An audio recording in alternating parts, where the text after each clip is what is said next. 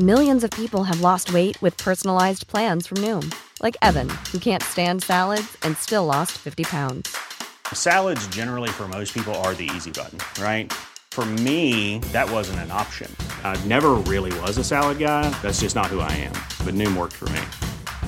Get your personalized plan today at Noom.com. Real Noom user compensated to provide their story. In 4 weeks, the typical Noom user can expect to lose 1 to 2 pounds per week. Individual results may vary. I wasn't looking forward to a professional career in writing. I was looking forward to captaining the England cricket team and becoming Prime Minister.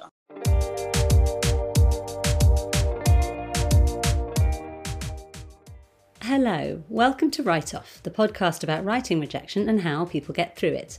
I'm your host, writer and journalist Francesca Steele. Now, Jeffrey Archer is a bit different from many of my usual guests. He's not at all sentimental, he's very confident. I mean, this is a former MP who went to prison for perjury after all, and wrote about prison too. And in many ways, that confidence seems impenetrable. But this is, I think, what makes him so interesting to listen to. Because even Jeffrey Archer is afflicted by self-doubt, and even Jeffrey Archer has had to come up with strategies for dealing with it, even if sometimes the strategy is basically just being ferociously productive. Since his first book, Not a Penny More, Not a Penny Less, was rejected by 17 publishers before selling in 1976, he has sold more than 300 million copies of his books worldwide, which makes him one of the top 25 fiction authors of all time. His most successful novel, Cain and Abel, has sold as many copies as To Kill a Mockingbird, and his latest outing, a new one in the William Warwick detective series, is classic Archer, a sharply plotted page-turner, amazing given that Archer doesn't actually plot at all, as you will hear. We talk about his incredible self-discipline when it comes to his writing routine, how lots of editors rejected his debut because none of them believed he would write a second book, how marketing departments managed his first bestseller when they were nervous about it, and how he would not have made a good Prime Minister. Before we get going, I just want to say something about Write Off's sponsor this season. Dealing with rejection is just one part of a writer's life. Jericho Writers are with you for every word. They are all about embracing the entire journey, rejections and all, and are committed to helping you hit your writing goals, whatever stage you're at. Their inspiring courses, editorial services and events have launched writing careers, and members benefit from heaps of additional content such as video courses, masterclasses, and weekly live online events, many of which I've enjoyed myself. By becoming a Jericho Writers member, you can get insight into the world of agents and publishers, power through your plot problems, level up your prose style, and polish your submission before it lands in an agent's inbox. Plus, you'll be learning alongside a worldwide community of writers who will keep you motivated and on track, even when a rejection rolls in. Listeners of the podcast can get an exclusive 15% discount on membership by going to jerichowriters.com/join-us and entering the code WRITE-OFF. I will put that in the show notes. So here's Jeffrey. Well, it's not quite right that I wrote Not a Penny More, Not a Penny Less to stave off bankruptcy. I wrote Not a Penny More, Not a Penny Less because I couldn't get a job. No one would employ a former member of Parliament who was left Parliament facing bankruptcy. So I wrote Not a Penny More, Not a Penny Less when you're quite right, I was 34 years old, 35 years old. I just left Parliament. I didn't, unlike you, have what I wasn't looking forward to a professional career in writing in one form or another. I was looking forward to captaining the England cricket team and becoming Prime Minister. And both were disastrous failures. So we tried Not a Penny More, Not a Penny Less. And it was turned down by, I think it was 15 or 16 publishers. I'd almost given up when Jonathan Cape read it and said, look, we'll give you £3,000 and we'll print 3,000 copies. And I always say to authors, by the way, the only question you should ever ask a publisher is what is the first print? They can say all sorts of things about how wonderful you are, but they're answering the question, how many copies are on the first print. That tells you everything you need to know. And in my case, I didn't know. In my case, it was 3,000. And they just about got rid of them in a year. Just about. And 3,000 didn't really help me. And then it went into paperback. You couldn't have some shops selling it at 6 or 7. You couldn't have it discounted. There was no Kindle. So your hardback sales were always pretty small because a lot of people waited for the softback, knowing it would be £4.99. We now live in an age where my latest book, which came out 2 weeks ago, is £20. But frankly, you can get it almost anywhere for somewhere between 10 and 12, which has, of course, affected the paperback sales in later years. Whereas with Not a Penny More, Not a Penny Less, they had to wait. So it did quite well, not brilliantly. It did quite well in paperback because it sold 25,000 copies. Wow. In a year. Can I take you back a little bit to how you began to write that? So you'd stepped down from being an MP and you were trying to find another job. I know at that point you'd actually had quite a few other jobs, hadn't you? You'd been a policeman, an army recruit, and a teacher. Was writing something that was on the back of your mind when you were doing those other jobs? And when you say you were trying to get... No. And when you say you were trying to get another job at this point, after the Aquablast scandal, was there something else? What other jobs were you trying to get, and who was saying no to you? Well, as I say, there weren't many people who were willing to employ me. And after Aquablast, where I'd lost everything, I'd invested in a company which was fraudulent on the advice of the Bank of Boston. I was in terrible debt. And you're quite right to say no one would be advised to write a novel to get themselves out of debt. That would be really a waste of time. So I lost the money. I went away to write, and I was stupid enough to believe, it'd be fascinating to know how you felt when you wrote your first novel. I was stupid enough to believe the very first person who saw it was desperate to have it, and that I was on the way to, and I mean, that was just silly. But I suspect most first authors genuinely believe the world can't wait for what they've just written, whereas in truth, it's the other extreme. Well, I think, for me, and from talking to people, I think this is quite common. I think it can veer wildly from that feeling to a feeling that it's just dreadful and that nobody will want to read it. And that they can sort of happen almost simultaneously, that you're both Shakespeare and in a dustbin at the same time. But Not a Penny More, Not a Penny Less is in fact a book about near bankruptcy. And you have these 4 characters, this kind of illustrious cast of characters. You have a professor and a doctor and a art dealer and an heir to an earldom, and they all sort of get screwed over by this kind of con artist, and then they try to get revenge and take back their millions. And it has some similarities to what happened to you, and I presume that what happened to you is what prompted you to think up this imaginary world. And I wondered if you think you would have written that book, or indeed written at all, had you not had that real life experience. Was it the kind of intensity of that real life experience that prompted the need to write? I wouldn't have written a word. I'd have ended up as Under Secretary of State for Transport and lasted about 1.5 years. And that would have been the end of that. No, I came to writing totally by mistake. And so, no, the novel, writing my first novel was something I'd never imagined. And indeed, a lot of the people who turned the book down found it's so autobiographical in the sense that here were 4 young men who had their money stolen from them, and they were going to steal it back to the exact penny, because going over the top would have been stealing. They said, no, we don't want it, Geoffrey. And I asked my agent, Deborah Owen, if she'd be kind enough to find out why. And they said, none of them believe you'll write a second book. They think this is it.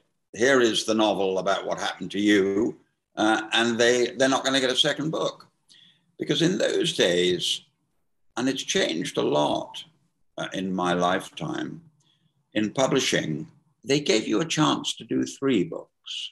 You know, they reckoned you could build your fan base in 3 books. And so when I finally got published by Jonathan Cape, I hadn't totally given up, but very nearly.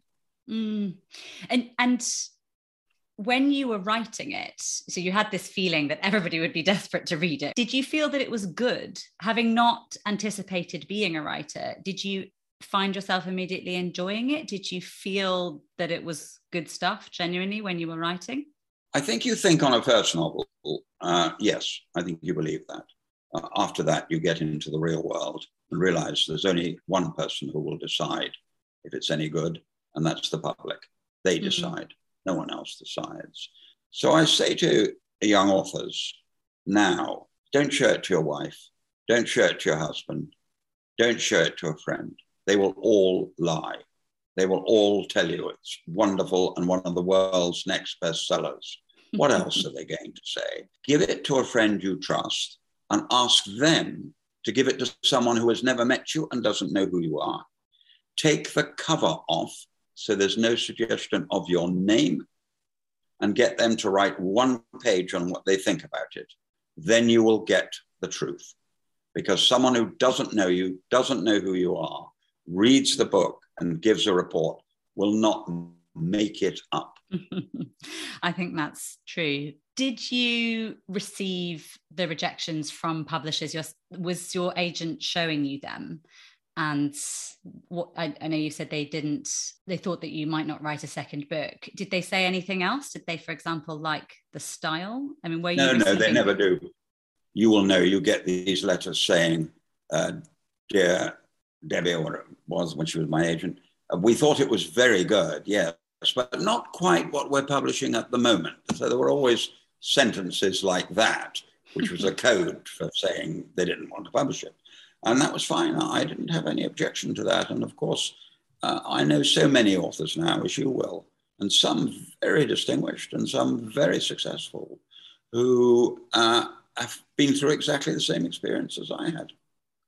How did it feel when the rejections were rolling in? Well, forgive me for saying this to you, but it's now 45 years ago.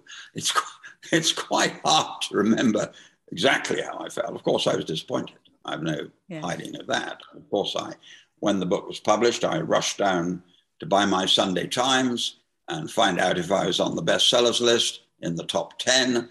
And of truth, I now know historically, I wasn't in the top 100, let alone the top 10. But the change actually came for me when the United States purchased the book, and then Sweden purchased the book. And that's, I think, when Jonathan Cape said, wait a minute, is it possible? You know, here are 2 countries, very diverse, very different, who are going to publish the book even before it comes out in England. And that's when they said, well, we'll publish the book. But the truth is, the Americans only published 5,000 copies and the Swedish only published 1,000 copies. So it wasn't what I would call an auspicious start. I do think that's really interesting, the way that international rights might affect domestic rights. I mean, I've heard that in a few cases, and I wonder if you have any inkling as to why that happened, why America bought and published it first. International rights are a very strange thing, because you can't know why. For example, I sell millions of copies in Germany and do very little in France or Spain. I know authors who sell millions of copies in Spain and can't do anything in Germany. So the answer to your question is, I don't know the answer to that. My son, who takes these things very seriously, says that he noticed that when I changed publishers in Germany, the sales shot up. So maybe what authors should be looking for when they're considering abroad, of course, listen to your agent if you've got a good agent.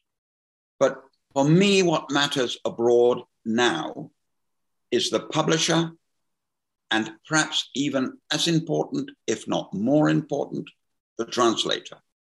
I think you jolly well want to make sure that your efforts are getting a good chance, and you don't get people writing to you saying, well, I happen to have read you in English and in Japanese, Geoffrey. And frankly, the Japanese translation is rubbish. Yes, I've seen the movement to put translators on the cover of British books, and I think it's a really interesting one, because obviously in the Instagram age, the covers of books are increasingly, well, not increasingly important, but well, maybe that is the phrase, increasingly important, and then, you know, there's a lot of stuff fighting for marketing space. But it does seem to me that a lot of, the translators are doing an awfully big job, aren't they? And some of them are extremely talented. So Not a Penny More, Not a Penny Less, as you mentioned, sold 3,000 copies initially in the first run. What happened after that? Did you immediately start writing again? Did you feel that you were on the road to something that could be a lifelong career, as it's turned out to be? But at the time, I guess you wouldn't have known. And as you said, 3,000 run, even in that time of different publishing schedules, wasn't huge. So I wonder what your plan was at that time. Well, I wrote the second book, Shall We Tell the President, because it was on my mind immediately, and my love of politics and my fascination with politics made me write that book. And that sold 8,000 copies in hardback and about 50,000 in softback. So I didn't really think yet. I wasn't making what I would call a living, which is always the problem for, dare I say it, journalists, is that if you have to give up your day job, but I don't have to write articles during the day or late at night or first thing in the morning. And I have a golden rule when I'm writing. I will not write when I'm writing. And by that, I mean, whoever else rings me up and says, could you give us 700 words on the state of the country at the moment, or whatever subject it is, I say, no, I can't. I'm writing. I think it's very interesting. I actually find myself more inclined to write fiction when I have journalism. I'm a freelance journalist, so I do arrange my own time to some degree, but I find my creative brain is activated, I think, by having something else, and I suspect that's because the pressure is taken off a little bit, but I suppose everybody has a different way of doing it. I wanted to ask you, going back a wee bit, Cain and Abel, I think, was your first bestseller. Is that right? That was in 1979. Yes, so that was just a few years after Not a Penny More, Not a Penny Less. Do you remember how that felt? Because we've talked about this feeling that, when you first start writing until reality hits, you feel strongly that, this is going to be an enormous success. And a few books in, yours very much was. How did that feel? Well, the sequence didn't run like that. What actually happened was my agent, Deborah Owen, a very shrewd and clever lady, read Cain and Abel, and David Owen read it as well, her husband. And she sat down with me and said, we're going to take a big risk. I'm going to auction this book in the United States. I think this is the one. I could be wrong, she said, but I think this is the one. And the auction, they send the book out for a week to say 20 publishers. So they've got a week to read it. And then they start bidding when that week is up. So in a way, the semi-answer to your question is that week was agony. Because as Debbie said, if nobody bids, we're back where we started and we're trying to flog it. And so I was in the United States at the time, sitting in my hotel room in a dreadful state. The bidding started on the Monday and it finished on the Tuesday just after midnight. It just went on and on and on. And the final bid was 3,200,000. So the answer to your question, Francesca, is that was the first clue. But the second part of your question, I still wasn't confident. I still felt, what happens if it goes wrong? You and I both know authors who've been paid vast sums of money, but actually the book was all right or even a failure. So I was still nervous. I was still not convinced. And then the publishers began to panic. They'd paid this vast sum of money. And they suddenly realized that no one in the United States had ever heard of me. And if I can just show you, because Alison will kindly bring it across for me, the American version of Cain and Abel, you will see how they, by showing you, by the way, I think it's the most wonderful cover I've ever had. It's now 40 years old. But you will get the message very clearly on how they thought about me as an author compared to the title. Can you see it? I mean, I yes, only just made it.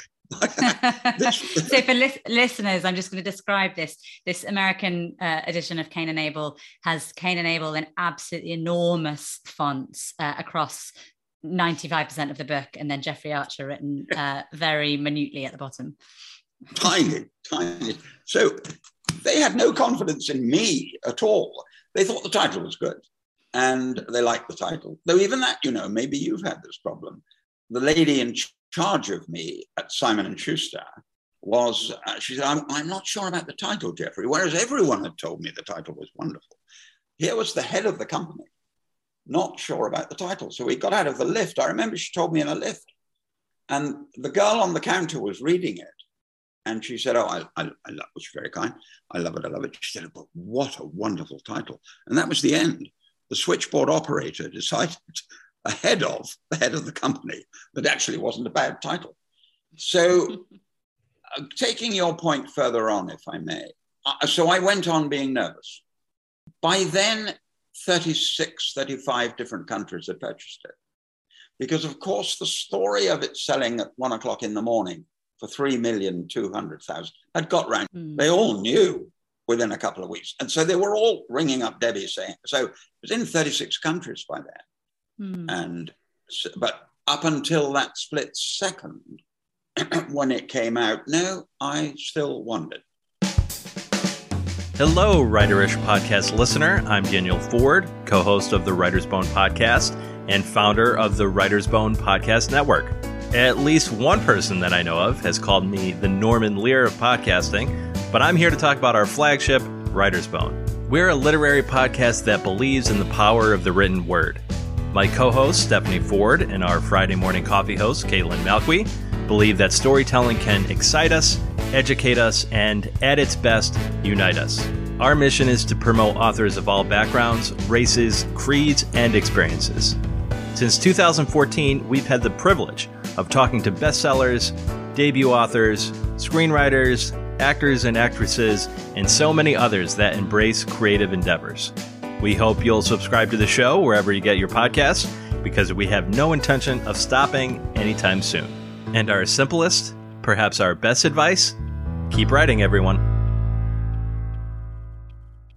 Now, in the 80s, you went back into politics. You were deputy chairman for the Conservative Party.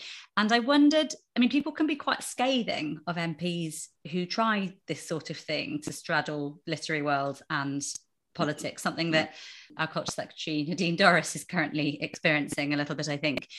Were you worried about the public reaction? Well, I've been asked that question in a different way. Do you now wish you'd never gone into the House of Commons and never worked for Margaret Thatcher and only been an author all your life? And it's a very difficult question to answer, because how much of the experience of working for Margaret Thatcher, how much of the experience of being a member of Parliament creeps into the books and gives you a tapestry that you wouldn't have had. So I think I'm 81. I've led my life. I'm a very happy person. I love writing. I was up at 6 this morning writing. I just love it. So the answer to your question is, no one can look back and say, oh, we'll sit down and say, well, it's a waste of time. I'm very grateful that by sheer accident, I discovered I had this gift for telling a story. And it is a gift. You may be a very distinguished and good writer because you're well educated and well read and well informed. But that being a storyteller is something totally different. It's a gift, like being a ballet dancer or playing a violin or painting a picture. It's a gift. And it doesn't mean that you can't write a novel. You mustn't get, I say to people, you mustn't get the two muddled up. When you get both, you get Charles Dickens. Sometimes you get one, and sometimes you get the other. And even they can go to the very top. They can win prizes, or they can sell millions of copies. But they are two different things. Yes, I actually completely agree. And as somebody who did well in school, I found this a sort of a revelation, and someone who was working as a journalist, I found there's something of a revelation myself where, I enjoy creative writing, but it's an entirely different process. And also there's no stamp of approval in the way that you would get in a normal educational process or a normal professional process. And so I found that an interesting thing to tackle, because you're right, just because you are good at one does not mean you will be good at the other. Just going back to the politics art thing, something I've thought about is, I wondered whether one of the reasons why the public sometimes has a funny reaction to politicians who try to do something creative is because we associate politics with a certain type of ambition, and whether we think of artists as people who oughtn't to aspire to ambition in that sense. I wonder if you agree. I read an article many years ago in The Observer, which suggested the British people don't like people to have two talents. If you open the batting for England at Lord's, you can't write a poem. And of course, Vakram Seth has proved to us all that if you're really talented, you can do more than one thing. In the case of Vakram Seth, you can play the oboe, you can write a brilliant novel, you can sing a song. Frankly, he can do anything as far as I can see. But this article suggested the British don't like, they get you pigeonholed and they decide you can't do anything else. So I think, yes, there's a bit of truth in that. But I've known extremely able politicians who've been able to do many other things and have either left politics because they didn't actually enjoy it, because they weren't being allowed to do the thing they were good at. And I have met politicians for whom it's their whole life. And in fact, I was reminded when my friend David Amos died, that actually it was his whole life. I mean, his family was a big thing. Being a Roman Catholic and his family was a big thing. But frankly, David ate, drank, slept being the member for Southend. And that was why they loved him in that constituency. So the answer to your question is a tricky one, because the House of Commons has 650 members. Some of them among the most able people I've ever met in my life, and some of them among the most decent people I've ever met in their life. And it's now, we live in an age where you now criticize everybody. That's the fun. Let's pick up a newspaper and see if you could turn a page without someone being knocked or something being bad at scene. But I don't regret it. I'm 81. I've had an amazing, thrilling and interesting life. And I think looking back and saying, if I'd only done that, or if I'd only done that, or what a fool I made of myself then, it doesn't get you anywhere. Mm. Do you think you would have enjoyed being Prime Minister? Do you think you would have enjoyed it? It's looking like a distinctly not enjoyable job right now. I mean, one of the problems with working with Margaret Thatcher is you realized the hours she didn't frighten me, but her grasp of detail was staggering, and her ability to take in and analyze a situation was staggering. And I know I was not up to that. I was much more fun on the ground. I was a constituency man who liked to go around the country, seeing our candidates, talking to the constituencies, reporting back to the chairman, and then reporting back to the Prime Minister. That's what I enjoyed. And I think the answer to your question is I'd love to have been chairman of the party. I'd love to have been mayor of London, but I don't think I was up to being Prime Minister. I didn't have those qualities that are necessary. In 2001, you were sent to prison for perjury. And while you were there, you wrote your prison diaries. I wonder if you can tell me a little bit about the experience of writing in prison, and also whether you worried that might damage your, at that point, very illustrious reputation as a writer. Well, it's such a complete waste of time, prison at one level, that actually what I did was right. I mean, you can either sit in your cell or go for a walk around the yard or whatever you do, or you can write. So I just spent night and day writing. And the other good thing that came out of it, of course, was the human beings you met, the stories you heard, most of them untrue. But that didn't stop the mind of an author being fascinated. So when I came out, I wrote 12 short stories called 12 short stories and a book called A Prisoner of Birth. So I used the experience in as a productive a way as I possibly could. And of course, you're quite right. The 3 prison diaries. Well, I think people are always interested in, I mean, all of the things that you write about, the sort of institution of Westminster, or inside banks, or art dealership, or these things that often seem quite difficult to understand from the outside, and prison. I think all of these things are fascinating to readers, aren't they? And it obviously helps if you have the in-person experience. It's interesting you say that, because I always say to authors, dare I say it to you, write about what you know about. The public will know straight away if you write about art, or you write about politics, or you write about big business, or you write about sport, or you write about something you love. They'll go, oh, he knows about that. That's obvious, because there's always some reader who knows more than you do about that subject. So, and you've got to live with that.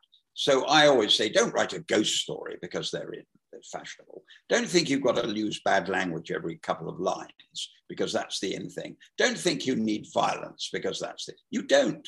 Give them a story and make them turn the page. I know you have this very strict writing regime now. Can you tell us a little bit about that? I think you write your first draft from your Mallorcan house, which is, correct me if I'm wrong, called writer's block, which is also something that you do not suffer from writer's block ever, as far as I'm aware. So maybe you could tell us a little bit about that and this very strict regime. I'm a disciplined writer, but again, I say to her, you must do what suits you. I'm by nature a lark. My wife Mary is by nature an owl. So I rise at 5:30 and I work from 6 to 8. And then I take a 2-hour break. And then I write 10 to 12 and take a 2-hour break. And I write 2 to 4 and take a 2-hour break. Then I write 6 to 8 and I'll be in bed around 9:30, 10 and up again at 5:30. The first draft will take 40 days, 300 hours. And by the time the publisher sees it, I've done 13 or 14 drafts. I've done 1,000 hours, but that suits me. I don't know, when you wrote your novel, I can't believe you will have had your own way of writing it. I met a lady yesterday who could do 5 hours in a row without stopping. I'm incapable of that. 2 hours and my mind is drifting and I need to rest. But I'm sure you were different as well. What do you do in those 2-hour breaks between the ferocious? Well, the first one, when I get up, I write the first 2 hours in a dressing gown. I'm on my own. I'm in my office. No one's there. There's no phone. There's no anything. So I come back and have a shower and shave, and then I have breakfast, and then I read the morning papers. And then always, I rest for 30 minutes, flat on the bed, eyes closed, before going to session 2, 3, or 4. So I clear the brain completely for 30 minutes. Then no one's allowed to speak to me as I get off my bed and go to my office. No one's allowed to pop along and say, would you like a drink? Here's a letter. Oh, Mary's been on the phone. No, they can do that after I've finished, because then I'm ready for that. And when your brain is cleared for this 30-minute period, does it not naturally gravitate towards the plot of your book? Oh, yes. Oh, yes. I'm not pretending it's clear. Oh, yeah, you're quite right. And maybe I've got a problem that I haven't yet solved. Don't know what to do with a certain character. Not quite sure where the book goes next, because I never know more than 3 or 4 pages ahead. So yes is the answer to that question. You can't sit there and think about whether England can beat the Australians at Perth. No, that would be a complete waste of time. So I am thinking, I've got Beth here and I've got Harry there and I've got Giles there. How am I going to bring them together in one room without the reader saying that looks contrived? Because you must never write anything where the reader thinks you've contrived it all to happen. It must look as if it just naturally happened. So yes, you're quite right. I'd be doing that during the 30 minutes. And then when I sit down, I may not know where the book is going, but I'm ready to go. Yes, and you don't plan as such, do you? Which I think is incredible. And one of the things about your books is that they're quite propulsive. They are always moving forward, and they do fit together like a Rubik's Cube. It's sort of incredible to me that they're not planned projects. I mean, do you never find yourself writing yourself into a corner? No, I can't say that has happened. I've written myself into a problem. I had the privilege with Cain and Abel to be edited by the great Corley Smith. I mean, a legendary editor who edited J.D. Salinger. It was again an example of my publishers in New York panicking and saying, we'd better give him the best editor on earth. If this fails, we must not be able to say. And indeed, working with him was a great honor and a great privilege. And he said, you should always try and, taking up your point, Francesca, you should always, if you can, make it more difficult. So the reader can't see a way out. If you can't see a way out, the reader can't see a way out. So I said, what do you do then? And he said, well, if anything, you make it harder. You make it more difficult, because then they have no hope. Well, what you've got to do is find a way out. And I gave you an example. I wrote a book called As the Crow Flies, the story of Sir Jack Cohen, the man who founded Tesco. And I knew Jack very well indeed, and he told me his whole life story, and I wrote it as a novel. Not the bit I'm about to tell you, this I totally made up. He got himself into a problem, and he needed to see the one person who could solve it. And so I'd got that far in the writing. I knew that much. I then got him on an aeroplane to Australia, because the one person who could solve it was in a home in Australia. Mm. Right, I got him off the plane. I got him to the home. I got him knocking on the door, and the matron comes to see him. And he says, I'd like to see Mrs. whatever her name was. I need to speak to her. And he said, oh, how tragic. She died last week. But it took 3 days to get out of that problem, because this was, the book was based on that she was the only one who could save his life at this point, who could save his empire, his company. And she just died. And they never got on in the first place. And so I walked and walked and walked and walked for 3 days.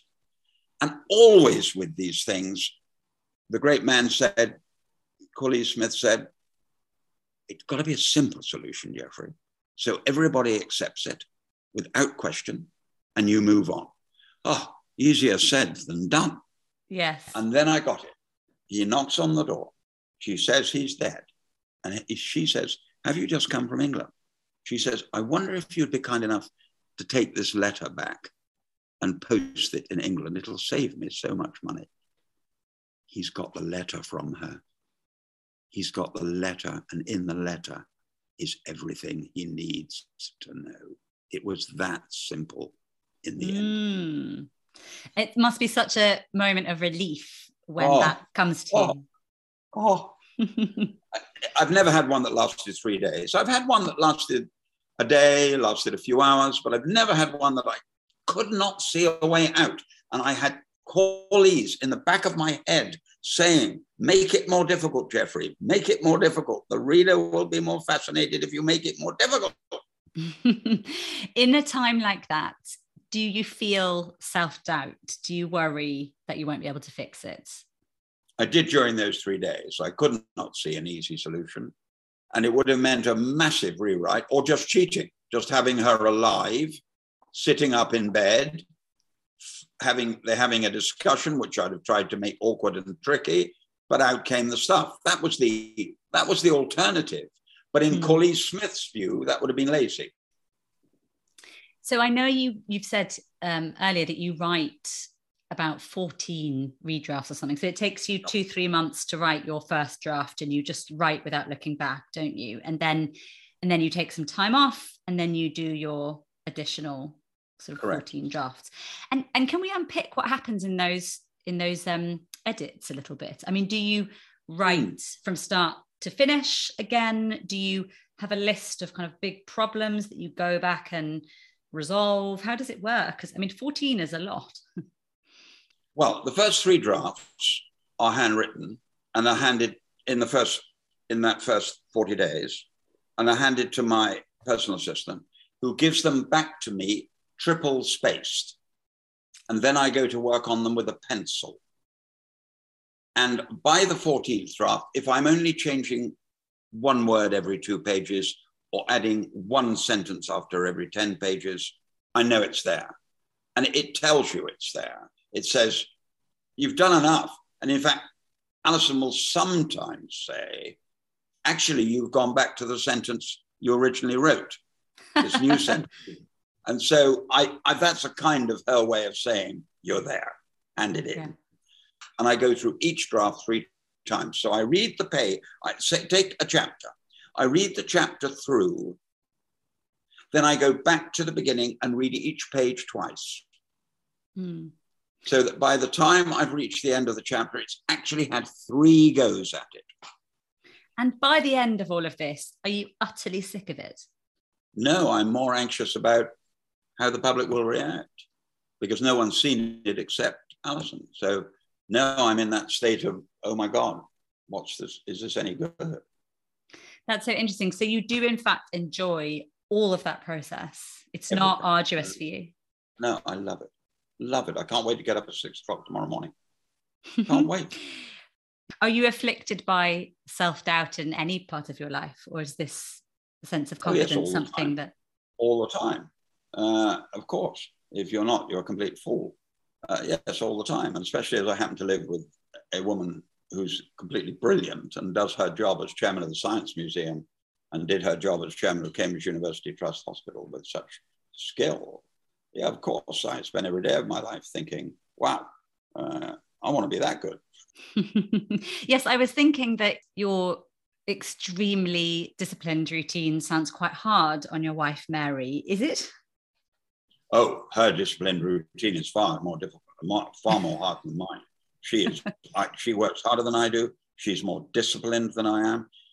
She takes being chairman of the Science Museum very seriously indeed. And I'll remind you, because it will amuse you at one level and annoy you at another. She's the first woman ever to chair a national museum or gallery in this country. That is disgraceful. She should be the 30th by now, not the first. So I've watched her amazing career with fascination, and I'm actually driven by how hard she works. No, I've never heard anyone put the question you've just put. The answer is, quite simply, she works harder than I do. You've written a couple of series now, the Clifton Chronicles and the William Warwick Detective Series, of which your latest book, Over My Dead Body, is the 4th William Warwick book. I wonder if there's something about writing a series that in a way makes it easier not to plan, because you get to know your characters so well. I know also Lee Child talks a lot about this sort of thing, and it does make it easier, presumably, to write something impromptu if you have spent a lot of time with those characters. Yeah, that's a fair point, because of course, when you go to the next book, you know all the characters. They're part of your life. They come back again, and the reader wants them to come back again. They want to, it's a familiarity that they feel. I know William Warwick.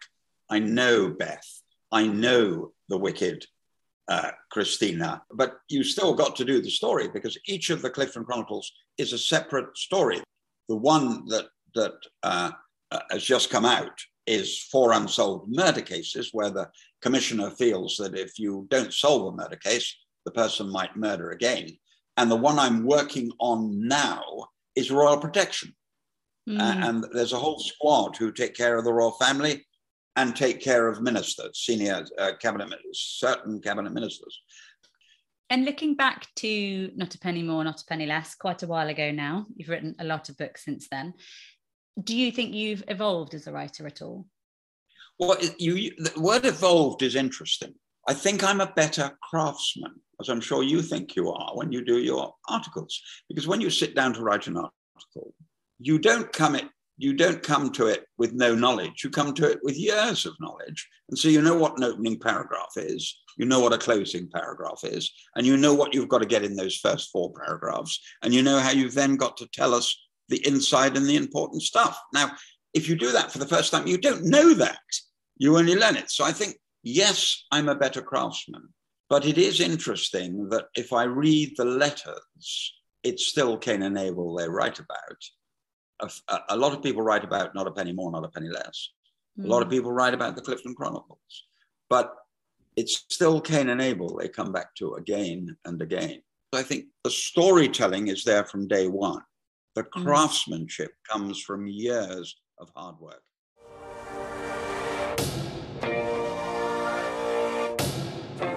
Thank you so much for listening to Write Off.